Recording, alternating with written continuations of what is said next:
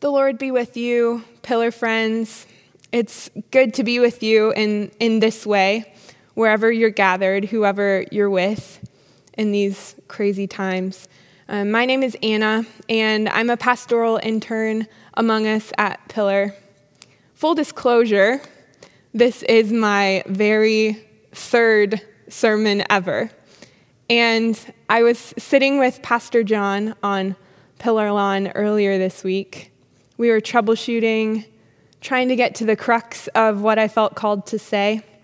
And he asked me this question: who is it that you're preaching to?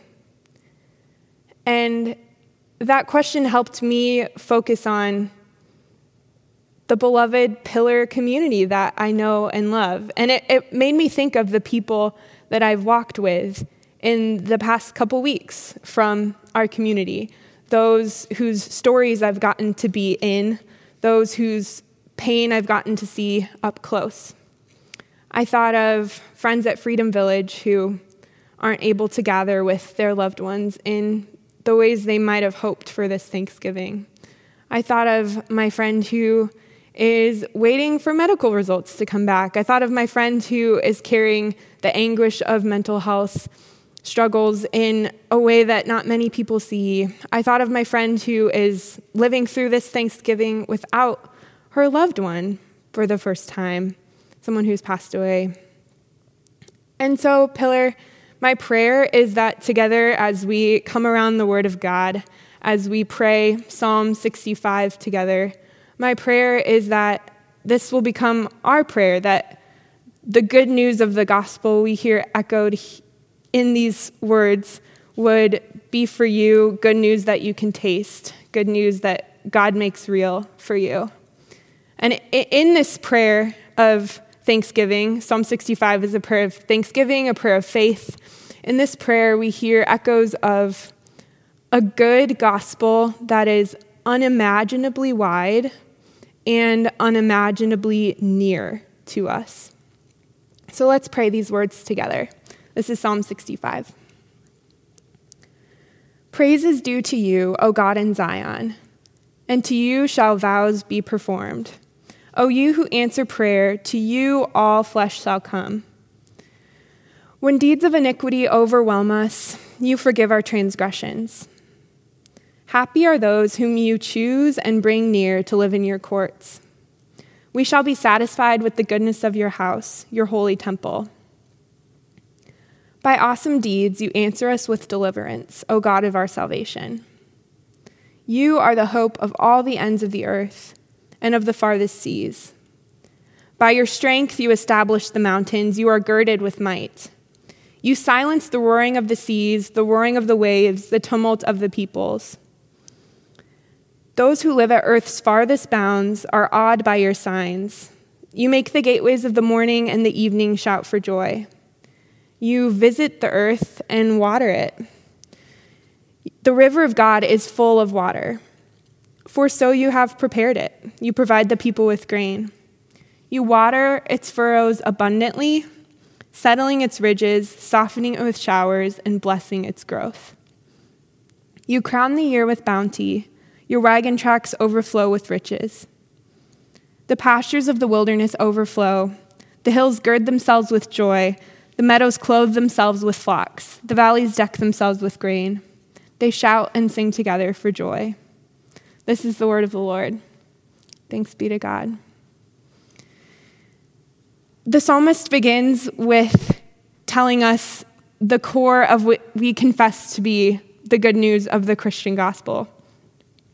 We worship a God who answers prayer, who forgives our overwhelming sins, a God who chooses us, draws us near, and satisfies us. This is the good news of the gospel. And in this psalm, we hear echoes of a gospel that is unimaginably wide and unimaginably near. This good news, the person of Jesus, whom we love and confess, this good news is bigger in scope, bigger in implications than we might imagine. This is good news for the ends of the earth, good news for the farthest seas. This is the God who established the mountains by his strength. This is good news for all of creation, the reality that redefines all of existence. This is good news for the places we've never seen, people we've never met. Could it be that the good news of the gospel is so unimaginably wide that we can't pin it down, systematize it, control it? Could it be that the good news of the gospel extends to people we'll never meet, places we'll never see, situations that are out of our control? Even now, as we speak, God is at work in the created world, cultivating shalom, making all things new in ways that we can't see, ways we can't understand. Because the good news of the gospel is unimaginably wide. It's good news for the hills, good news for the meadows, good news for the pastures, good news for the flocks, good news for the whole of creation. But I read the same news you do. I see the same headlines. Hurricanes, coronavirus, fires, post-election chaos. Could it be that the unimaginably wide good news of the gospel is relevant to those circumstances? Could it be that the good news of Jesus touches down in those places too? And that's not to say that the havoc-wreaking realities of sin and death in the world aren't still at play, but it is to say that one day the abundance and bounty and goodness and grace of God will ultimately overcome the havoc-wreaking realities of sin and evil in the world. The victory in Jesus will come to full fruition when God makes all things new. That's why St. John says, "Then I saw a new heaven and a new earth." And what's so beautiful about the cosmic, world-shaking, unimaginably wide good news of the gospel is that this same big God chooses to be unimaginably near to us. This God is simultaneously so close to us, so intimate with us. This God chooses to make himself known to us in relationship. The same God who established the mountains by his strength, whose love reaches the farthest ends of the earth. This same God this is the God who walked with Adam and Eve in the garden. He walked with them. This is the God who wrestled with Jacob, got down to his level and really wrestled. This is the God who came and was among his people, tabernacled among them, came to them in a pillar of cloud, came to them in a pillar of fire. This is the God who spoke relationally to his people in the prophets. And ultimately, the best picture we have of this God is God coming to us in Jesus, God taking on flesh. Verse 9 says, "You visit the earth and water it. You greatly enrich it."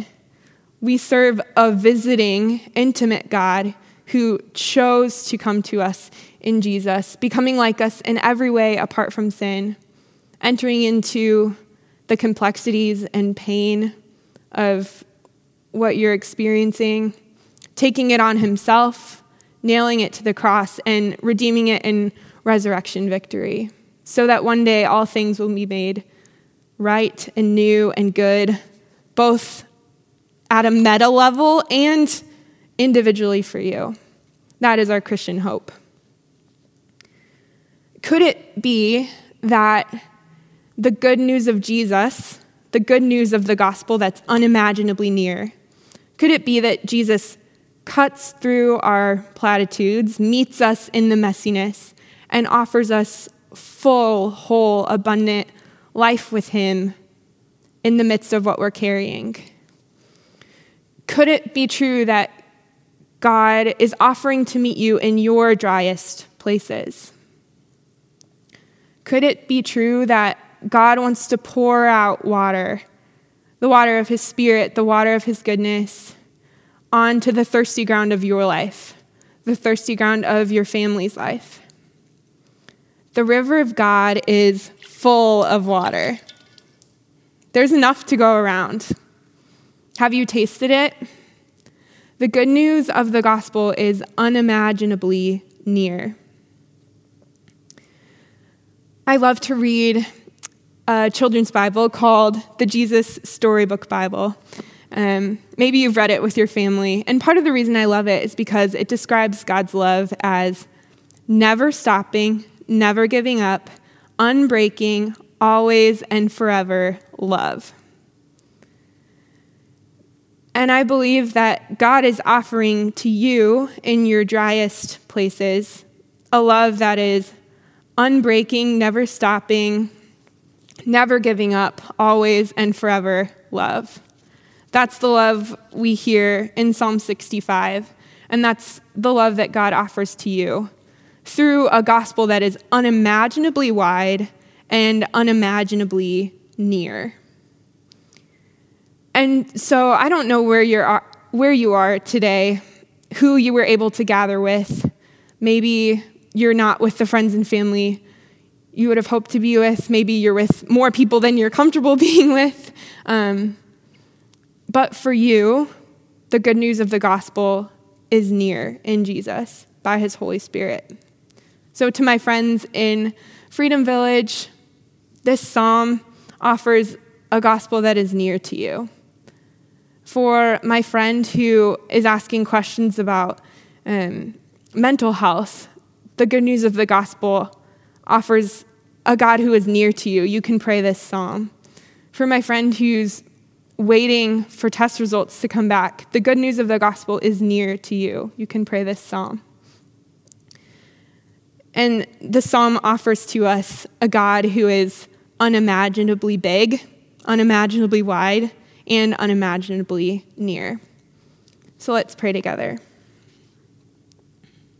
Praise is due to you, O God in Zion, and to you shall vows be performed.